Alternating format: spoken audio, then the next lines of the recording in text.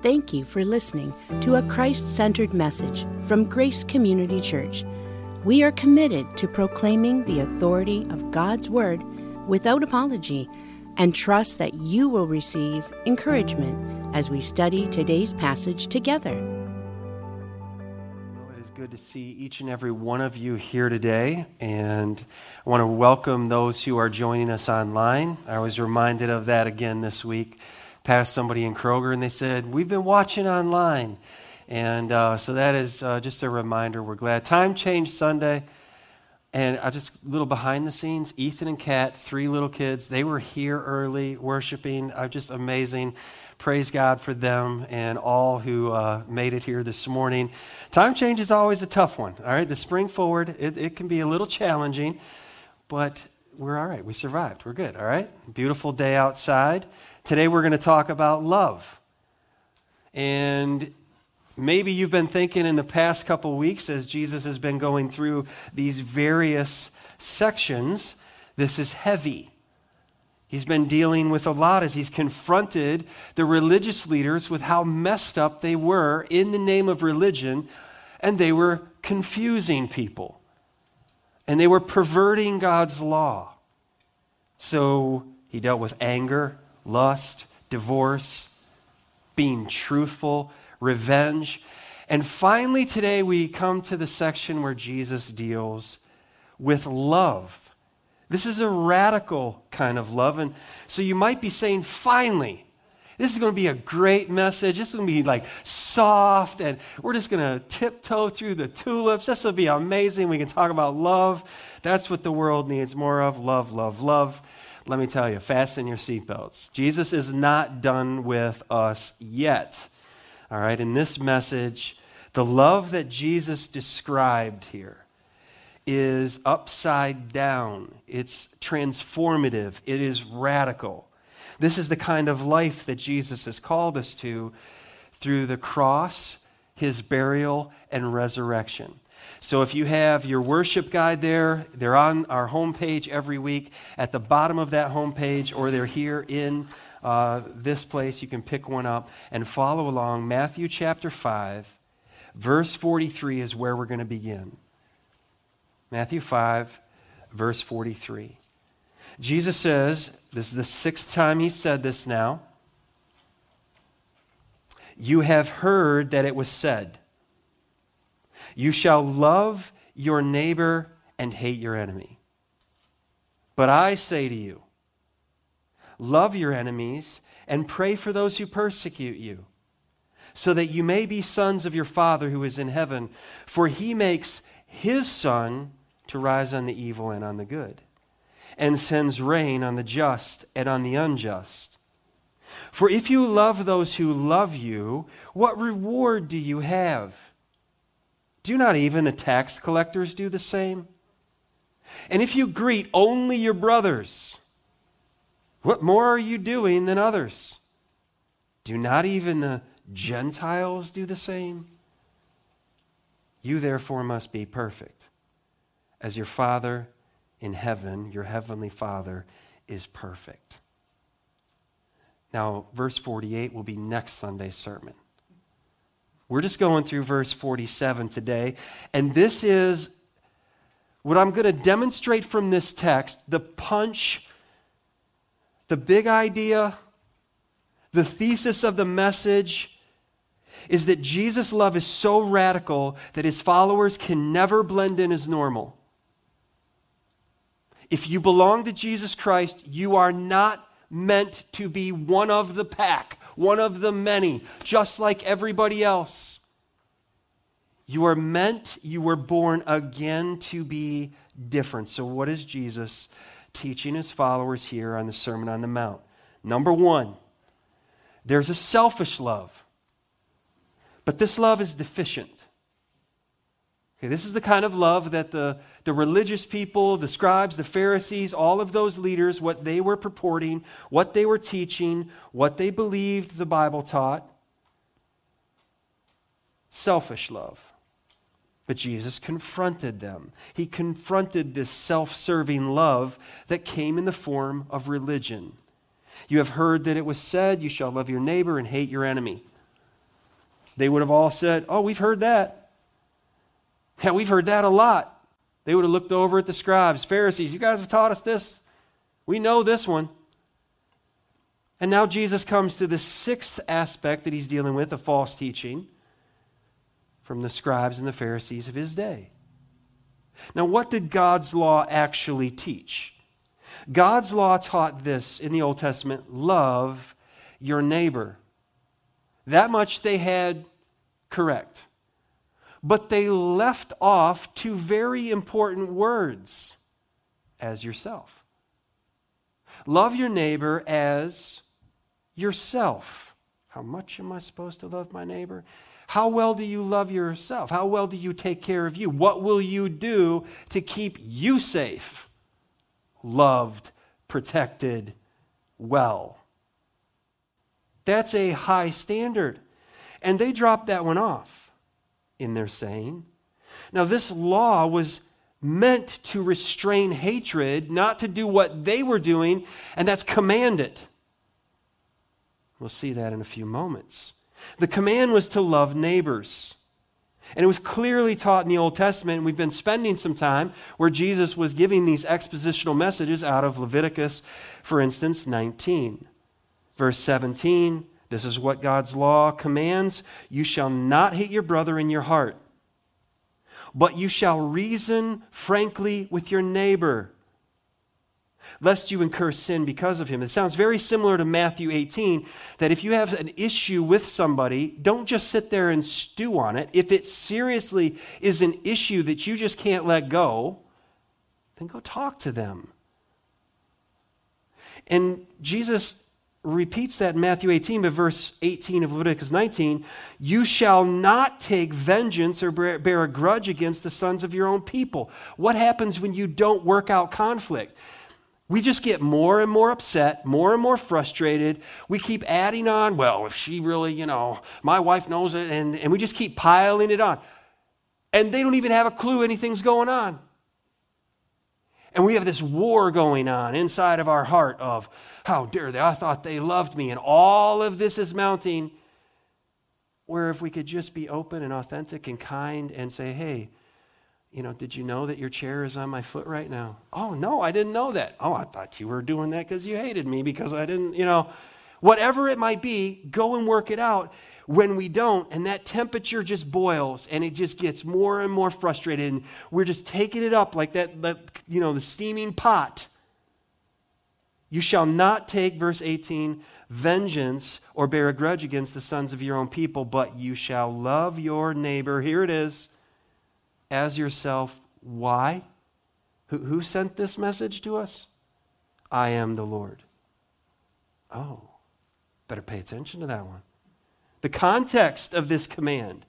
All right, so they're teaching, love your enemies, or love your neighbor, hate your enemies. That was their teaching. Jesus is correcting this. The context. This is why we study the whole Bible and not just our favorite sections. This is why I don't just, preach my favorite 5 verses over and over again. I don't sit in my office and who was there last Sunday? What do I think they might be going through? Yeah, they need a message on, here's what it is, and then show up, and then that person doesn't even come to church, and I've just prepared a whole message. Topical preaching. No, we just go through the Bible. Leviticus 19 and verse 9. You hear the heart of God in this. When you reap the harvest of your land, you shall not reap your field right up to its edge. Neither shall you gather the gleanings after your harvest. So someone later on in Ruth would come back from Moab with Naomi, her mother-in-law, and she would say, I will go out and I will go into the fields. This is God's welfare program. And she asked permission, and Naomi said, sure, go out. And she went out and she picked up these items, and Boaz said, who is that woman in my field? She's actually coming back with a distant relative of yours, Naomi. And he went to her, said, don't go to anybody else's field. I'll protect you. Then he goes to all of his guys and says, guys, forget leaving the edges. Drop half your bucket in front of her. I want her to come back to my field. And the story worked out pretty well. It's all connected here. And she was a Moabitess brought into the line of Christ. Verse 10, and you shall not strip your vineyard bare, neither shall you gather the fallen grapes of your vineyard. You shall leave them for the poor and for the sojourner. Who says? I am the Lord your God. Leviticus 19:33, when a stranger sojourns with you in your land, you shall not do him wrong. You shall treat the stranger who sojourns with you as the native among you. And you shall love him as yourself, for you were strangers in the land of Egypt. I am the Lord your God. The Lord dealing with his people, setting up a provision to love your neighbor. And don't forget that rich young ruler that came to Jesus and said, who exactly is my neighbor? And Jesus tells the Good Samaritan. Man's tradition turned this completely upside down. The teaching of the religious leaders of Jesus' day, by the time he walked the earth, was this: hate your enemy. This is the selfish love. It falls short. You can't really add on there as you hate yourself. It all kind of unwinds. This is bad Bible study. This leads to bad theology. Whenever you place man at the center instead of God, they were assuming that God was concerned about them and only them. Of course, we're the Israelites. We're the descendants of Abraham, Isaac, and Jacob. Of course that he loves us, and we should love each other, and everybody else he must hate. Leviticus 19:2, where would they come up with this? Well, if they read this verse, speak, the Lord to Moses, speak to all the congregation of the people of Israel and say to them, here's my message for them. So what they did is they just zeroed it in. Oh, this is for us. The Lord is our God, and he wants us to love one another. But that's just looking at a verse and then twisting it. Bad Bible study leads to bad theology when it relies more on rationale and reason than what does the Bible actually say. So be careful of this. If you hold a near and dear belief, well, I think this, well, I think that, and I'm going to find a verse in the Bible that just supports, but don't challenge me, don't question me. Listen, a lot of books are sold and a lot of programs on TV and a lot of YouTube followers follow people that do that.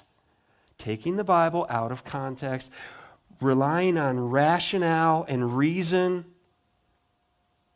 Here's what they were doing. Using reason, using rationale. Then they were saying, well, if the Lord commanded us to love our neighbor, then what's on the other side of neighbor is enemy. So if love, then the opposite of love is hate. Well, voila, there we go. Love neighbor, hate enemy, and buy our next book, and be sure to stop by the local synagogue and temple, and we'll have more of this for you. They were arguing from silence. They were arguing from inference.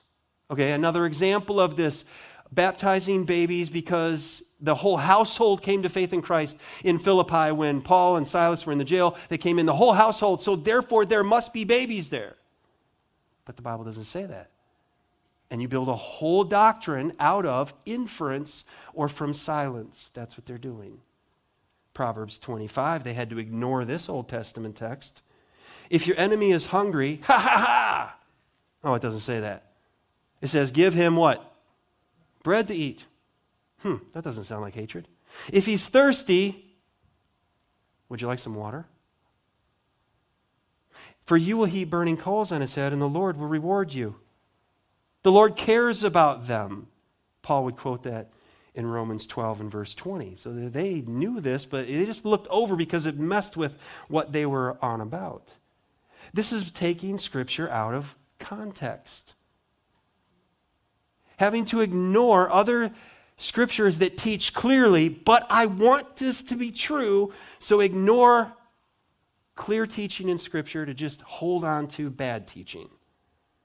Now, there's two areas of the Old Testament that would have led or could have pointed them in this direction, and then away they went, off to the races. There's two areas. Number one is the conquest of Canaan. Okay, so if we're asking the question, where in the world would they ever come up with this idea that we should hate our enemy? What we're not saying is those religious scribes and Pharisees were ignorant, they were dumb, they weren't learned enough, and they needed schooling. No. they were basing it off of, go back to the conquest of Canaan. When the children of Israel went into Canaan under Joshua, they were commanded, you have to put this enemy out. If you become like this enemy, then I will bring judgment upon you. Genesis 15 and verse 16, the Lord told Abraham, this is what is coming.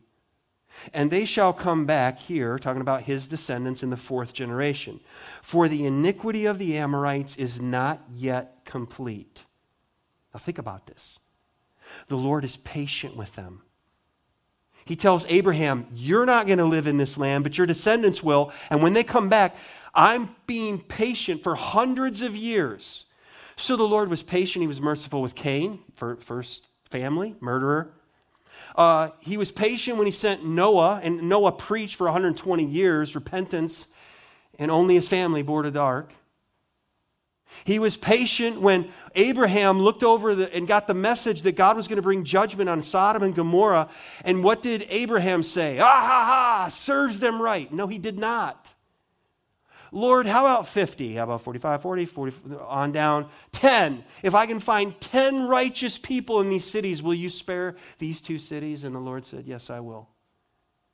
And Abraham was heartbroken when Lot's wife, 2 daughters. If he would have come down to 5, there wasn't 5 people to be delivered out of that city. And the Lord said, I'll give you 10.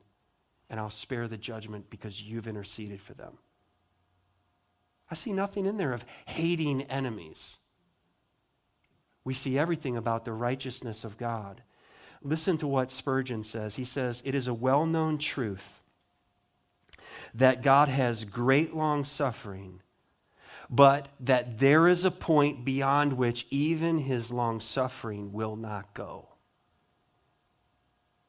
So if you're listening today, and you keep hearing the message of salvation, but you're thinking later, maybe next year, maybe when I'm this point in life, maybe later I will surrender to God. Don't forget these words. The Lord is not weak in that he is not dealing with you. The Lord is merciful and patient. And I've experienced his mercy and his patience. That's one area. They thought, well, maybe because of the Canaanite conquest, and we're supposed to still be mad at everybody. That was a specific time, a specific period in Israel's history. There were also the imprecatory prayers of the Psalms.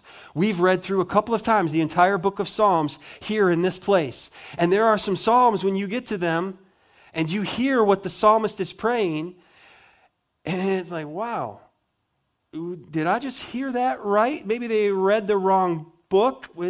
What was happening there in these imprecatory prayers? This is a prayer calling down judgment.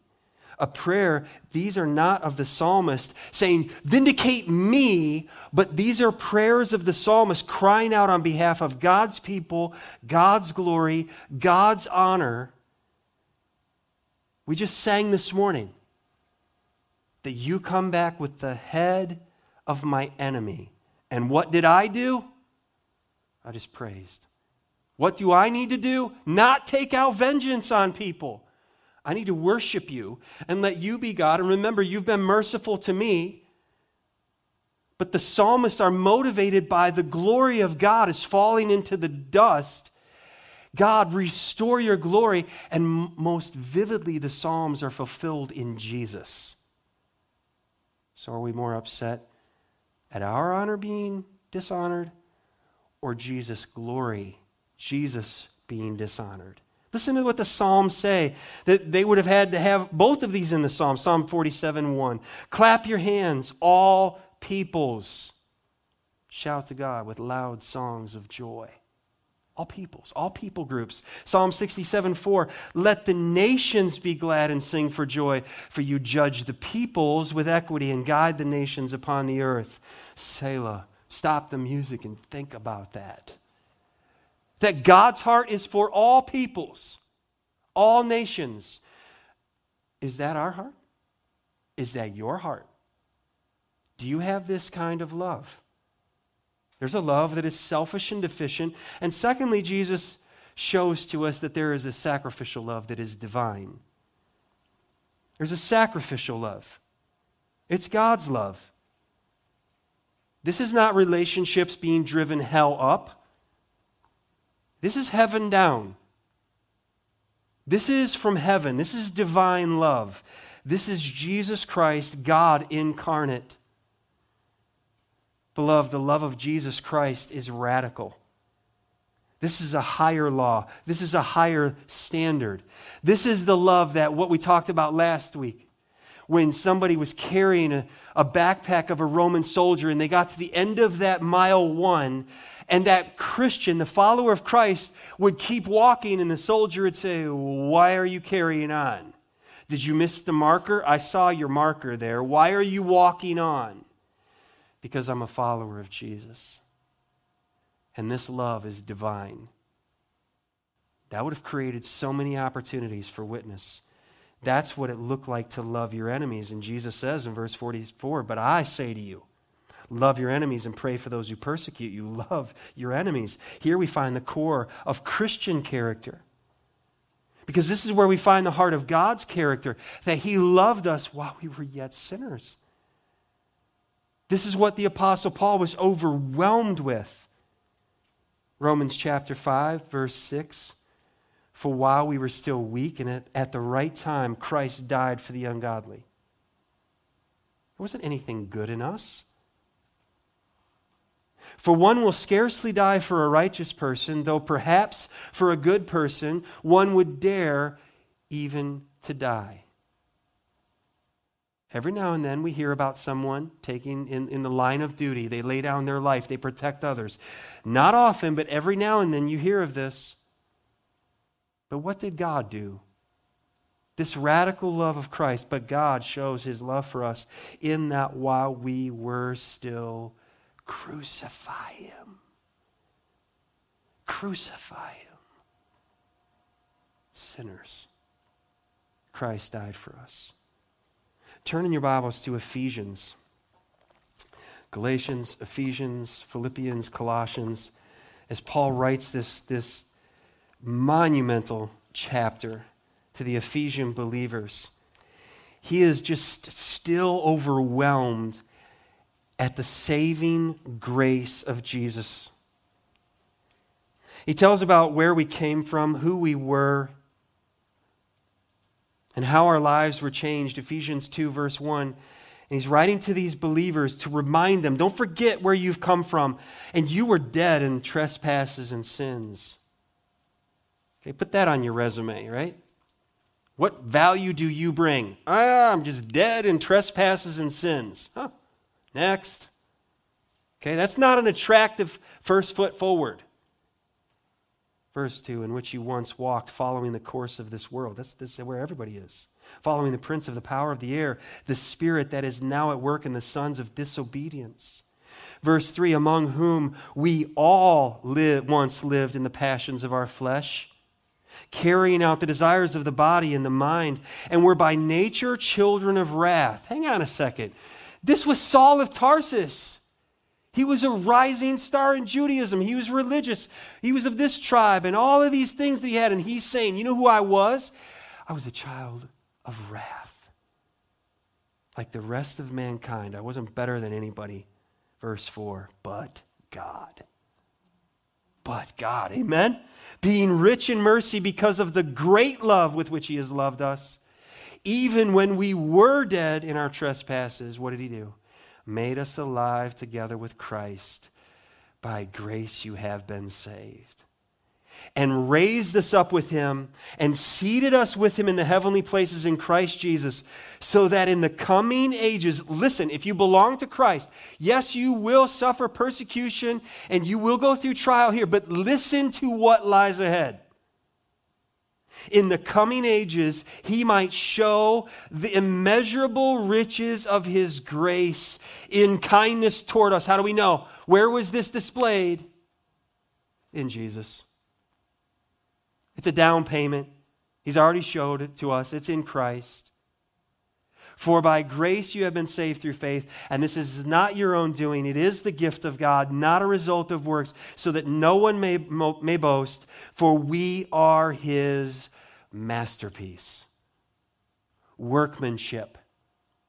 He's creating us in Christ Jesus, created in Christ Jesus for good works, which God prepared beforehand that we should walk in those good works, walk in them. What are these good works? Love your enemies.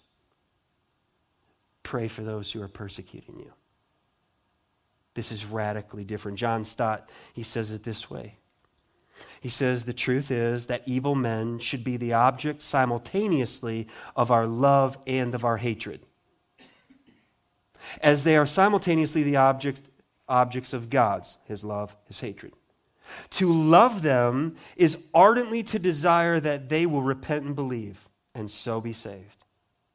To hate them is to desire with equal ardor that if they stubbornly refuse to repent and believe, they will incur God's judgment. Why? Because we love God and we love Jesus, and if somebody dismisses Jesus, disbelieves Jesus, will not worship Jesus, that we have a problem with that. It's not fitting, it's not right, it's dishonorable, it's blasphemous. So love your enemies, Jesus says. Pray for those who persecute you. This is radical love. So can I ask you the question this morning? Who are you at odds with? Who is it that I'm not talking to them anymore? I'm just, you know what? You crossed this line. You offended me. You did this to me. You did that to me. And that's it. I'm done with you. And we can all be tempted in this way. Even if you're a Christian, you're still walking around in the tent that you were born with. When the moment you get saved, you're not immediately delivered from all the temptations and struggles that you had before you came to faith in Christ. But the Spirit of God lives in you. And this is a difficult message. This is a challenging message. But it takes us back to the basics of this is the love of God. Do I know this love? Is there anyone that you have cut off? That you refuse to forgive? Pray for them. Pray for them. This does not dismiss. This does not deny the wrong that was done to you. This is not sweeping it under the rug. This is taking whatever matter, whatever concern that you are bearing and taking it to God who sees all, knows all, and reigns over all. And you're surrendering that case into His court. And at the same time as we're praying these words, we're reminded of God's love and grace and forgiveness, and where it's like washed again in our minds and in our hearts of the love of God that has been shed abroad in our hearts. And we long for that to happen to our enemies, that they would know God in this way. Well, where do we see this illustrated? What did Jesus pray on the cross? Father, forgive them. Forgive them, for they do not know what they do. Remember we said last week, and Jesus taught right here in this chapter, somebody sues you for your shirt, give them your overcoat. Wow, I'm not doing that's my stuff. Who's saying this prayer? It's Jesus of Nazareth hanging on a cross with not one stitch of clothing on between heaven and earth, bearing the wrath of God for sinners. And the sinners pouring out their wrath on him, thinking he deserves it. And one thief beside him says, he's the only one that doesn't deserve this. Can't you see this? We're about to stand before God. Have you no fear? What does the other thief say? Give me my life back, and we'll talk terms. He didn't know who he was talking to. We don't make deals with God, beloved. The deal that God made was in Christ. He was crushed for us so that we can go free. In Acts chapter 7, we see the account at the hand of Saul of Tarsus, of the first martyr in the church. His name was Stephen. In Acts 7 and verse 54, now he preached this amazing message. Maybe it's something that goes with Stephen. Amazing messages. I'm not sure, but he preached a message. You can read it. Acts 7. And he walked them through this. Peter did the same thing. The day of Pentecost.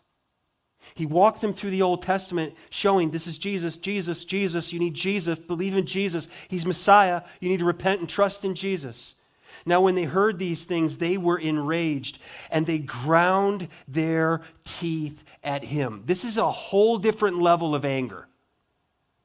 This is mob anger, unrestrained. I hate your message.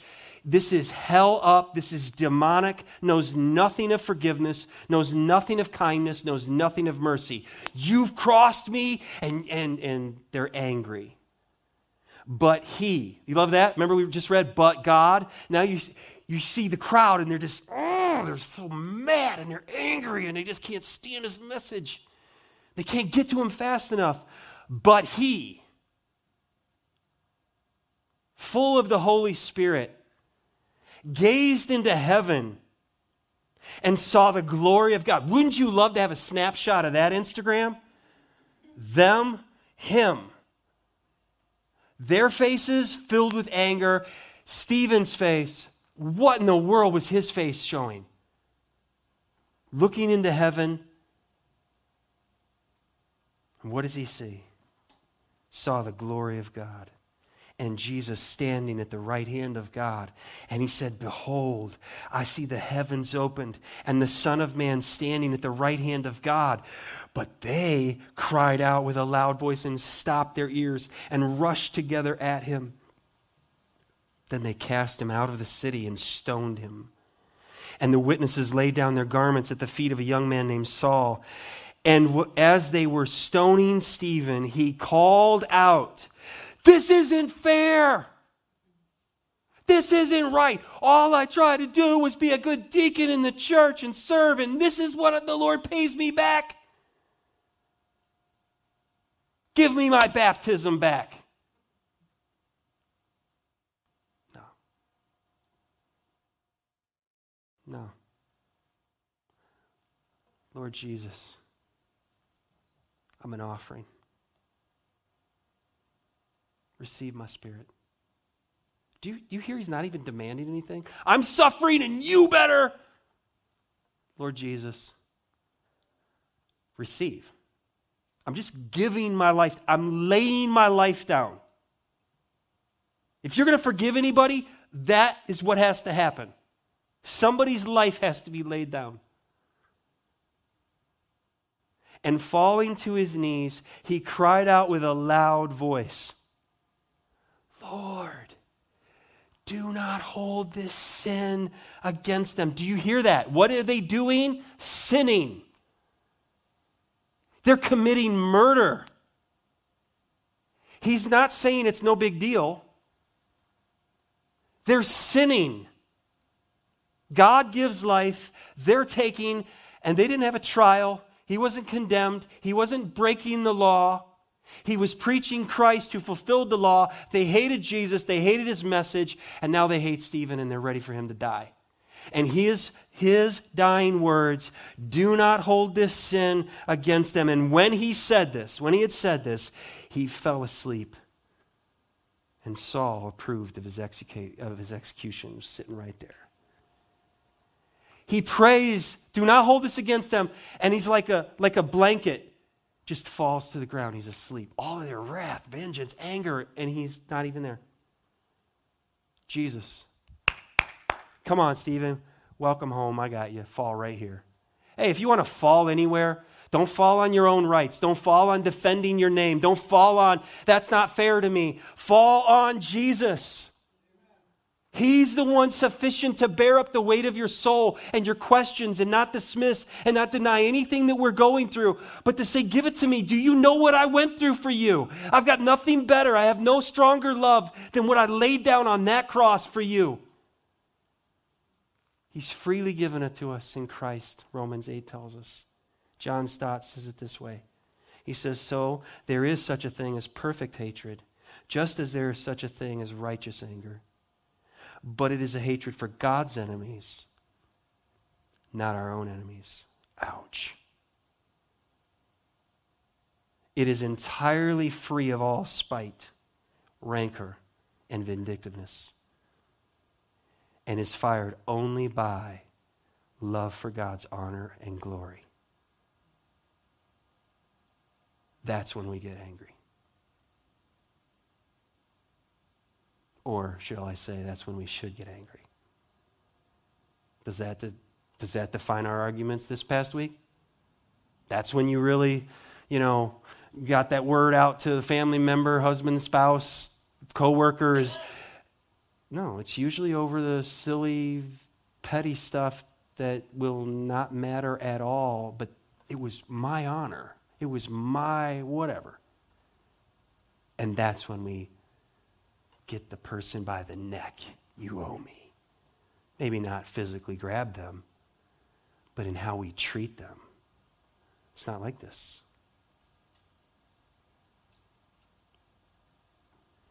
The love of Jesus is radical. The Father's love is universal. This is a sacrificial love that is divine. The Father's love is universal. Now, this is not the same thing as universalism, and we'll talk about this. Jesus says in verse 45, so that you may be sons of your Father who is in heaven, for he makes his sun to rise on the evil and on the good, and sends rain on the just and on the unjust. What's Jesus teaching here? Well, children share the likeness of their father. Just point blank. You see someone, you're like, hey, I think I know your dad. How do you know my dad? I'm looking at you. And I went to school with your dad. And you look like him. Children share the likeness of their father. Like father, like son. Just how it goes. This love of the Father in heaven, it transforms the children of God. Sinclair Ferguson, he says it this way. He says, God's people should be different. It should be obvious that we are extraordinary, for our Father is extraordinary. Why wouldn't we be different? Why wouldn't we stand out? Do you know who our Father in heaven is? Do you know how gracious he is in giving Christ? So Jesus says, so that you may be. So we're gonna love and pray for our enemy. Why? So that you may be sons of your Father who is in heaven. Now wait, is Jesus here then saying that we have to earn that status as son? No, it's not what he's saying. John Calvin says it in a way I think that's helpful and helps us understand. He says, whoever shall wish to be accounted as a Christian. You want to be known as a Christian? You want people to know that you're a Christian? Let him love his enemies. There you go. Love your enemies. And people will say, something's different about them. You know what I think? I think they must be a Christian. That doesn't make you a Christian. It just makes you Christian in behavior when you forgive and when I forgive. 1 John 3, the apostle of love, John, he says, see what kind of love the Father has given to us? That we should be called children of God. And so we are. Done. Adopted. We belong to the Lord. The reason why the world does not know us is that it did not know him. Beloved, we are God's children now. And what we will be has not yet appeared, but we know that when he appears, we shall be like him because we shall see him as he is. So then, if he's going to do all the heavy lifting and all the work, then I prayed, I belong to Christ. Can I just coast on into heaven? No, that's not what this love does. This love changes us. Verse 3 says, anyone who thus hopes in him purifies himself as he is pure. I've been declared holy when I turned from my sin, trusted in Christ, declared righteous. His Spirit moves in me. And now what am I pursuing? Holiness. Blessed are those who hunger and thirst after righteousness. They'll be filled. Wait a second. Aren't you filled with God's righteousness? And I'm being filled. So you have salvation, justification, sanctification, and one day the job will be finished. Glorification will be made just like Christ. And we lean into that. We long for that. We're active in pressing into that, knowing he is the one who will finish everything that he has begun in us. So then what is Jesus saying here? The Father shares his resources with everyone. The good people, however you define good, all right, what commonly like, yeah, that's a nice neighbor. They're a good person. They're not perfect. But then there's evil people. Jesus is not here teaching universalism, that is salvation for everybody, independent of, apart from their repentance and faith in Jesus. He's not teaching that. That is clearly not what the rest of Scripture teaches. John 3:3, Jesus told the religious Nicodemus, "Truly, truly, I say to you, unless one is born again, he cannot see the kingdom of God." That was a religious man, teacher of Israel. John 3:36, "Whoever believes in the Son has eternal life. Whoever does not obey the Son shall not see life, but the wrath of God abides on him," remains on him. John 14:6, Jesus said to him, answering Thomas's question, "I am the way, the truth, and the life. No one comes to the Father except," what's the access? It's through Jesus. There's only one way. And people say, well, what about people who've never heard? What happens to them? Look in the mirror if you belong to Christ. You are what happens to them. I am. That's why we were given the Great Commission to go tell them about Jesus. The Great Commission is pointless. It's backwards and upside down. If that belief, and people believe that, if they've never heard, then they're not guilty, and then somehow they'll be okay. That's not scriptural. If that were the case, then why would I ever tell anybody about Jesus? Why would you tell anybody about Jesus if, now you're culpable, now you know the message? We would just be silent. If ignorance was access to heaven, it's not. You have to hear the gospel. You have to respond to the gospel in faith, repentance in faith. Acts 4:12, Peter preaches this, and he says, "And there is salvation in no one else." And we sing the song, "There's no other name under heaven given among men by which we must be saved." This is the name. So we preach the name. We live in this name. We who belong to Christ, we bear this name. The question is, do we reflect this name, the glory of this name? When you love your enemy and you pray for those who persecute you, that is in fact what is happening. What Jesus was teaching here is providence. The divine provision for everyone. Wherever they are on planet Earth, this is what is known as common grace. That God is good to all men. He is far better to all of us than we deserve. James 1:17, the half-brother of Jesus, says, "Every good and every perfect gift is from above, coming down from the Father of lights, with whom there is no variation or shadow due to change." The one who spoke the sun into existence and planted it, fixed it there, that's who Jesus is talking about, that his sun rises on the evil and the good. Anybody have that in your portfolio today? Yeah, when I die, I want you to go ahead and leave my son, the sun. That's mine. Now, I don't know what's going on when people say you can buy your own star. How are they ever going to check that? You're like, I'm going to stop by and visit that star and make sure that they actually gave me the one I paid for.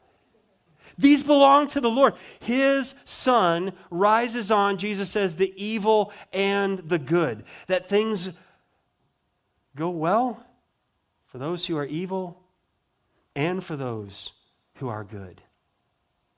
So things that go terrible for us, if it goes wrong, it doesn't mean that we're under the judgment of God. If you ever are tempted to think that, if things are going bad, then God must be judging me, then you'd have to go back and remember Paul. They ended up chopping his head off. You have to remember Jesus. He hung naked on the cross, crucified for sinners. What went wrong? What did they do wrong? They suffered. Stephen, stoned by the religious people. What did he do wrong? He didn't do anything wrong. He was a sinner. Paul was a sinner. Jesus was sinless. And in his rising, Stephen, Paul, and every other person who's died trusting in Lord Jesus, they walk out of that grave right in to be absent from the body, to be present with the Lord. So he's saying his sun rises on the evil and the good. His rain descends on the just and the unjust. So North Korea gets rain and South Korea gets rain. In China, the communists get rain. The Christians get rain. The Uyghur Muslims that no one's really talking about, and the Holocaust that's going on with them right now inside of that communist regime that no one wants to challenge because they make money, a lot of money out of these relationships and partnerships with Chinese industry. God cares about them. And they get his sun, and they get his rain. This is a universal, he is good to all men everywhere, but that's not the same thing as universalism. That suffering will result in salvation. No. God will judge all people and all peoples righteously. So we heed the advice of Scripture.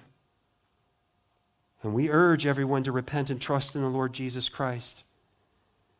Because as Hebrews 9:27 says, there is a day appointed for a man to die once, and after that comes the judgment. When is that day? I don't know when that is for you, and I don't know when that is for me, but I am standing here before you in the love and grace of Christ saying, please be ready for that day. Don't let that day take you by surprise. And we remind everyone that as Christians, we are not perfect. We're forgiven. And Paul would write that beautiful verse, quoting the Old Testament, Romans 10:13, whoever calls on the name of the Lord will be saved. Okay, we're doing the same thing Noah was doing. As he was building that ark, and it just went up, there's an ark trip, this summer, and you stand by the side of that and you think, that's a long message. I thought Wise preached a long time. 120-year message with a visual aid going up a boat. You're going to have to get laughed at, and you're going to have to die to you and get in God's salvation. Take him up on his offer. And they all laughed him to scorn. And Noah and 7 others got on that provision of God of salvation, and the rest of humanity was washed away in God's judgment. And they were warned. And they never called on the name of the Lord for salvation. There's a selfish love and there's a sacrificial love. One is deficient, one is divine. Thirdly, there's a supernatural difference between the two. We see this in verses 46 and 47. And the question for us is, which kind of love defines us? Do people know us, the closest to us, do they know us as being a selfless person, a sacrificial person? Or are we selfish? Christian love, beloved, is not self-serving. It's not self-serving. Next time we sing the song, we are here for you. We are here for you. That's a Christian message. I am not here for me. We're here for you, Lord. And then he says, okay, really? Then take care of the people around you. Serve them, and serve them well. And Jesus says in verse 46, for if you love those who love you, what reward do you have? Do not even the tax collectors do the same? This is a rational love. This is just reasonable. You love me? All right, we're good? We're good? I love you too. All right, I love you. No, I love you. It's easy when people love you and speak well of you. It's not challenging at all to love that person. Tax collectors like Matthew, when Jesus showed up at his station, everybody hated him except all of his buddy tax collectors. The Jews hated him. The Romans, they didn't really like him, but he does a job we don't want to do. All these layers in tax collecting where they just scammed money off of people left and right. But when Matthew came to faith in Christ, what did he do? He threw a party, and he called all of his friends. That guy had friends. Come to my house. I'm fixing a meal. I'm there. And Jesus will be here. Okay. You said meal, right? Yeah. They came. They showed up. That's just rational. That's just normal. Radical love is when you love your enemies. This requires a different kind of love from a heavenly source. This is merciful. This is like the Good Samaritan when he saw the person in need that the two religious people walked by and didn't help, and he showed him mercy. But you remember the rich young ruler that was asking the question, and who is my neighbor? And Jesus told him the account, and then Jesus flipped that question around and said, now let me ask you a question. Who was neighbor to the man? And that man did not want to say, because he hated those people, he didn't want to say the Samaritan, so he said the one who showed him mercy. And Jesus revealed that bitter racism that was in his heart. How can we better love and serve one another? Love your enemies. Paul would write in 2 Corinthians 5, it's the love of Christ that controls us. Because we have concluded this, that one has died for all, therefore all have died. And he died for all, that those who live might no longer live for themselves, but for him who for their sake died and was raised. It's a whole new way of living. Why would you do this? Because he died for me. And he rose again. He's alive. And I'm going to see him again. And he loves me. And I love him. Christian love is not self-centered. Not only is it not self-serving, let's see, maybe I'll join this church. What are y'all going to do for me? Yeah, how are you going to serve me? I'll try that other church down there. No. Christianity is not self-serving, and it's not self-centered. It's all about me, right? No, it's all about him. And Jesus says in verse 47, if you greet only your brothers, brother, what more are you doing than all the others? Do not even the Gentiles do the same? Non-believers have handshakes. All right, that's our handshake, the high five, all this stuff. That's nothing special there. It doesn't look glorious. It's just maybe a little different. Rational love, you just greet your people, your family, your kin. Now listen to me. If your family, your kin, your friends are more important to you than Jesus and his church, there's a problem.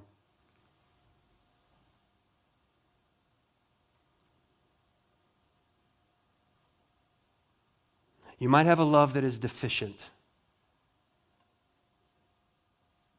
The despised Gentiles knew how to treat their relatives well.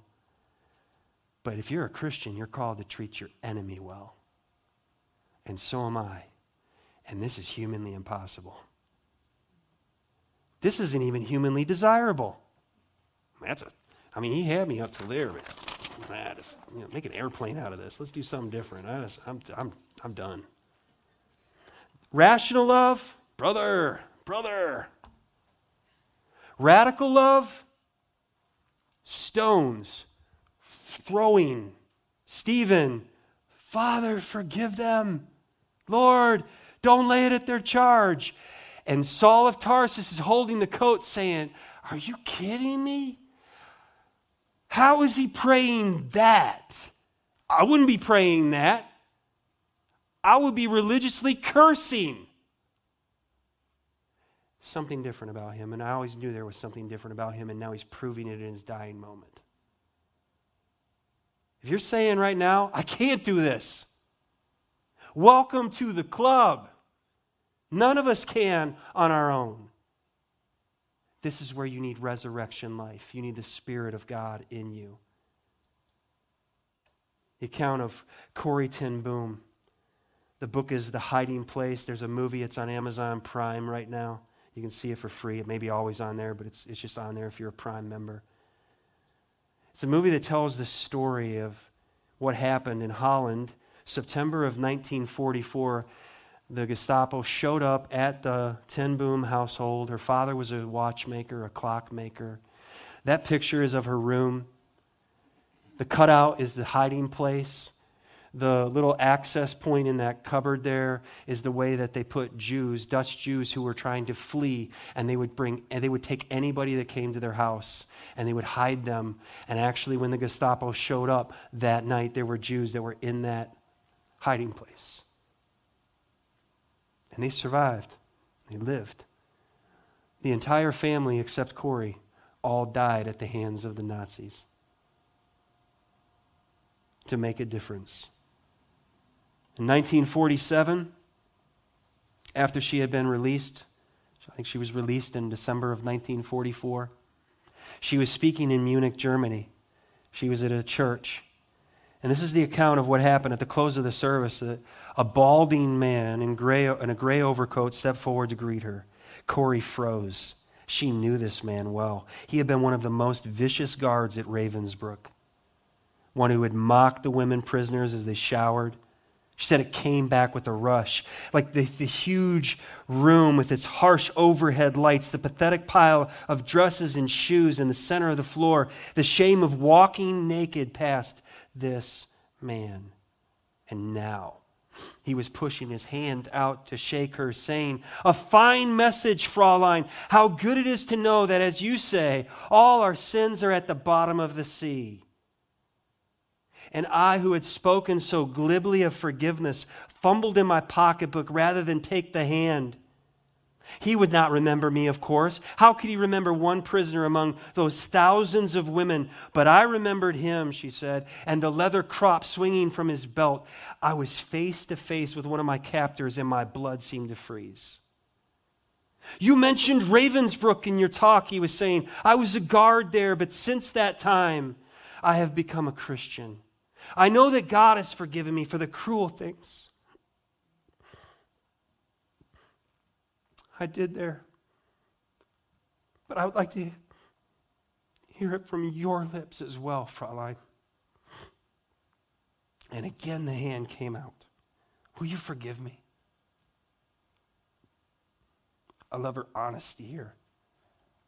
She says, "I stood there, I whose sins had again and again to be forgiven and could not forgive." She talks about her sister Betsy had died in that place. Could he erase her slow, terrible death simply for the asking?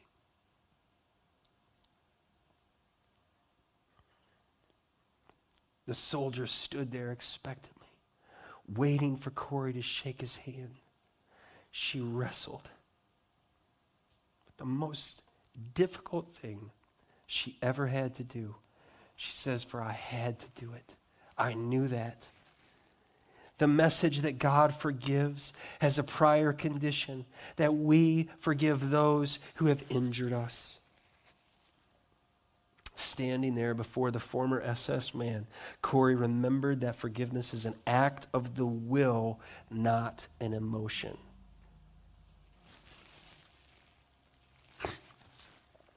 So she prayed, "Jesus, help me. I can lift my hand. I can do that much. You supply the feeling." Corrie thrust out her hand. And as she did, an incredible thing took place. The current started, she said, in my shoulder. It raced down my arm, springing into our joined hands. And then this healing warmth seemed to flood my whole being, bringing tears to my eyes. And she said, "I forgive you, brother, with all my heart."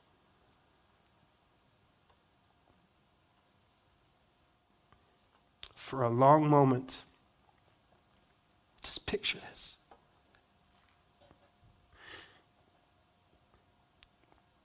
We grasped each other's hands. The former guard and the former prisoner. And this is what she says: "I had never known God's love so intensely as I did then. But even so, I realized it was not my love. I had tried, and I did not have the power. It was the power of the Holy Spirit." It's impossible. That's one little half sheet of impossibility, because we're talking about the divine love of God. done for you and for me, so that Paul would say, the only way this is possible is to be crucified with Christ. So it's not me living, it's Christ living in me. Is he living in you? Followers of Christ, listen to me. We're not meant to blend in. There's nothing glorious about blending in. Stand out. How are we going to stand out? Have you received the forgiveness of the Lord Jesus Christ? If not, today, receive his forgiveness, his mercy today. Is there someone that you are withholding forgiveness from? Begin the process of extending forgiveness to them. It's not the same as trust. If someone has hurt you, it doesn't matter. No, there's a process. You may need wisdom and counseling and help in this. But begin the process of forgiving. What is your next step to move away from living selfishly to loving sacrificially? Take the step right now, today. Let's stand together. Father, I thank you for the love that you have displayed perfectly in Christ. Father, forgive me. Forgive us. We're so easily upset and put out by little things. Father, let us see what you are doing through every situation. Help us to love our enemies. Help us to pray for those who persecute us. And we will always look to Christ. Help us to love one another well in the church.